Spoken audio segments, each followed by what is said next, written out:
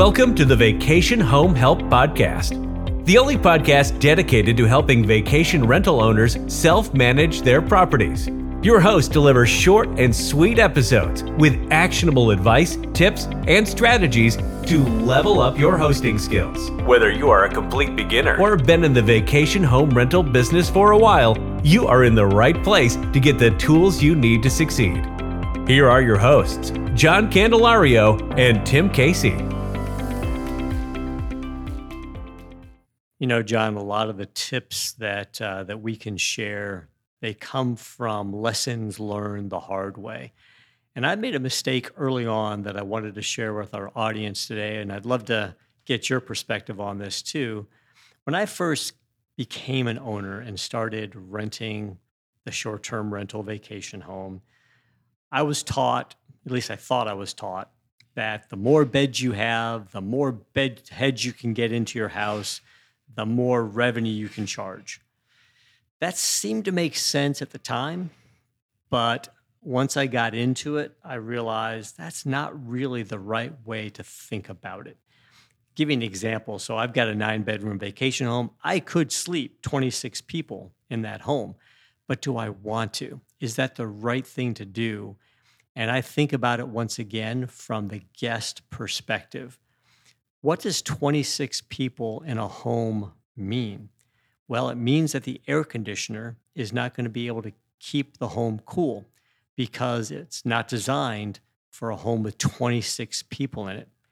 It means the pool is not going to be sparkling clean because that pool was not meant for 26 people.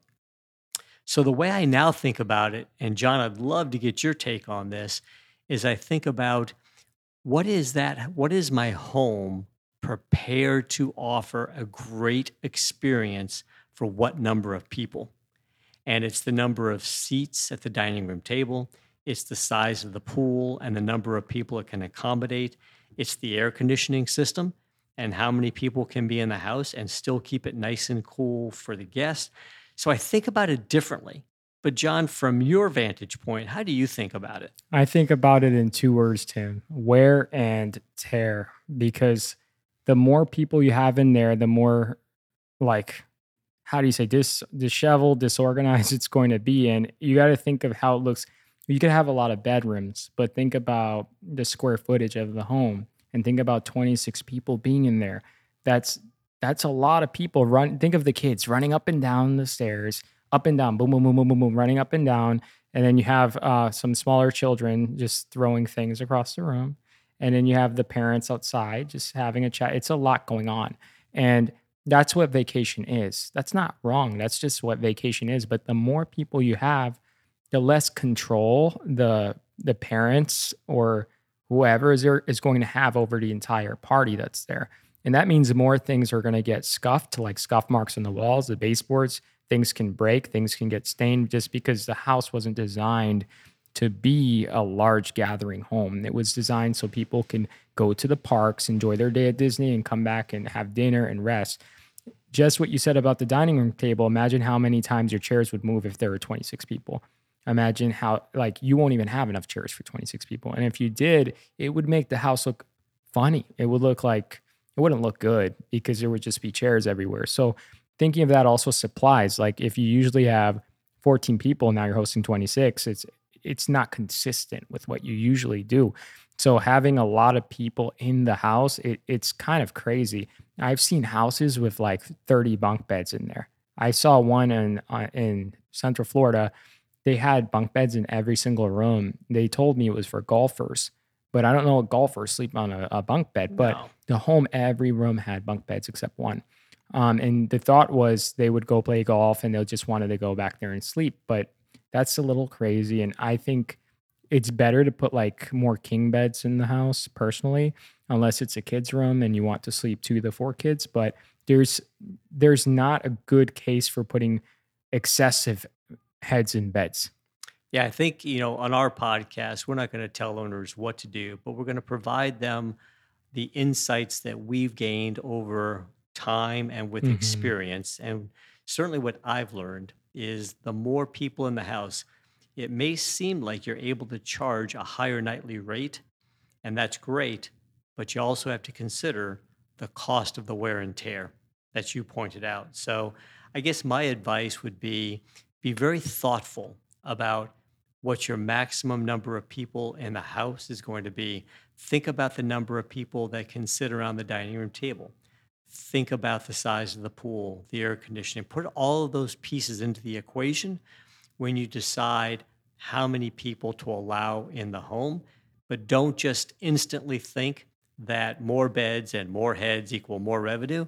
I would tell you from experience that equation doesn't always work. Right. And that incremental gain you're talking about from adding those extra heads, it's not worth it. It's not only going to be a wash, you could have a loss too. So think of it, you're charging an extra $20 to $40 a night, but then they break, $100, $200 of properties. So it's also the needs. Imagine you're not just hosting one person. You're hosting over 20 people. We just said 26. Maybe you're hosting 13 when your house sleeps 6, right? But that's more people that have more needs. And you need to be equipped and willing to take care of each of their needs, not acting as a concierge, but anything that can go wrong is going to be amplified when you have more people in there. So I think a good rule of thumb is look at what others in the area are doing in terms of how many people can stay. And you can do a quick search on Airbnb, Verbo, wherever, and just see in your neighborhood how, like, if your home is a 4-bed, how many people are supposed to sleep in a 4-bed? I'd say 8, right? Right. So 8 or less, maybe 10, but not 20. So thinking about that gives you the appropriate way to set how many people can sleep at this property. And you need to be very careful when listing the property. And I would even go into detail putting how many can sleep in each bedroom. Like put a little list, your bed configuration, which bedroom sleeps how many people. You name your bedrooms, right? So you say this room is the Toy Story Land room. It sleeps this many. So that's something that most people should do. So families and groups can think of how they would actually stay with you. But by doing that, you can really see what's comfortable and what's not practical. That's exactly right. That's how I think about it today, is what's practical for the home. And John, when I first started renting, we were allowing 20 people.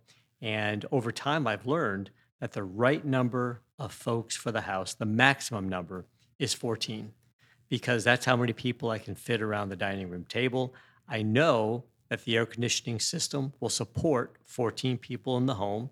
And I know that the pool size, I can still keep the water sparkling clean if there's 14 people in the pool. Anything more than that, I start putting pressure, downward pressure on the overall experience for all the guests. So I think our key message is, as owners, just be thoughtful about that. Don't just listen to someone that tells you more beds equals more heads equals more revenue. That's not necessarily true. Put some thought to it and do what's right for your home and your community and what's right for the experience of the guest. I love that. And I just wanted to touch on like charging people for extra guests. I don't want to tell you what to do, to your point, but it just complicates your journey so much, because then you're looking at the camera to see how many people stood there. Then you're asking them for extra money. It's just really complicated. And it's better just to say, hey, this property can sleep no more than 16 adults and 2 children, or however your beds are set up, and saying that and that alone, and not going into complicating it by charging for extra guests, because it's just more trouble than it's worth. Just, stay firm with your bedding configuration. Say, hey, it sleeps 16, it sleeps 16. You could have up to 16, but no more. And if they need room for 20, they should book 2 properties or a house that actually fits 20 people. I know at times in the holidays, there's not many options out there in terms of inventory, but still, the house is designed for 16. You should host up to 16. And I would just stay firm with that. And that just, it makes everything easier. I think that's good advice. Absolutely. Thanks for supporting us. Be sure to rate, review, and subscribe to the show. Visit vacationhomehelp.com and click podcast for more resources on today's topic and more episodes that will help you level up your hosting skills. Let's get social. Connect with us today by joining our growing community of motivated owners at facebook.com/groups/vacationhomehelp. As a member, you will have access to sneak peeks and exclusive free resources. You can also connect with other owners with shared interests, learn from each other, the community, and from shared experiences. Again, thank you for supporting us. Until next time, take care.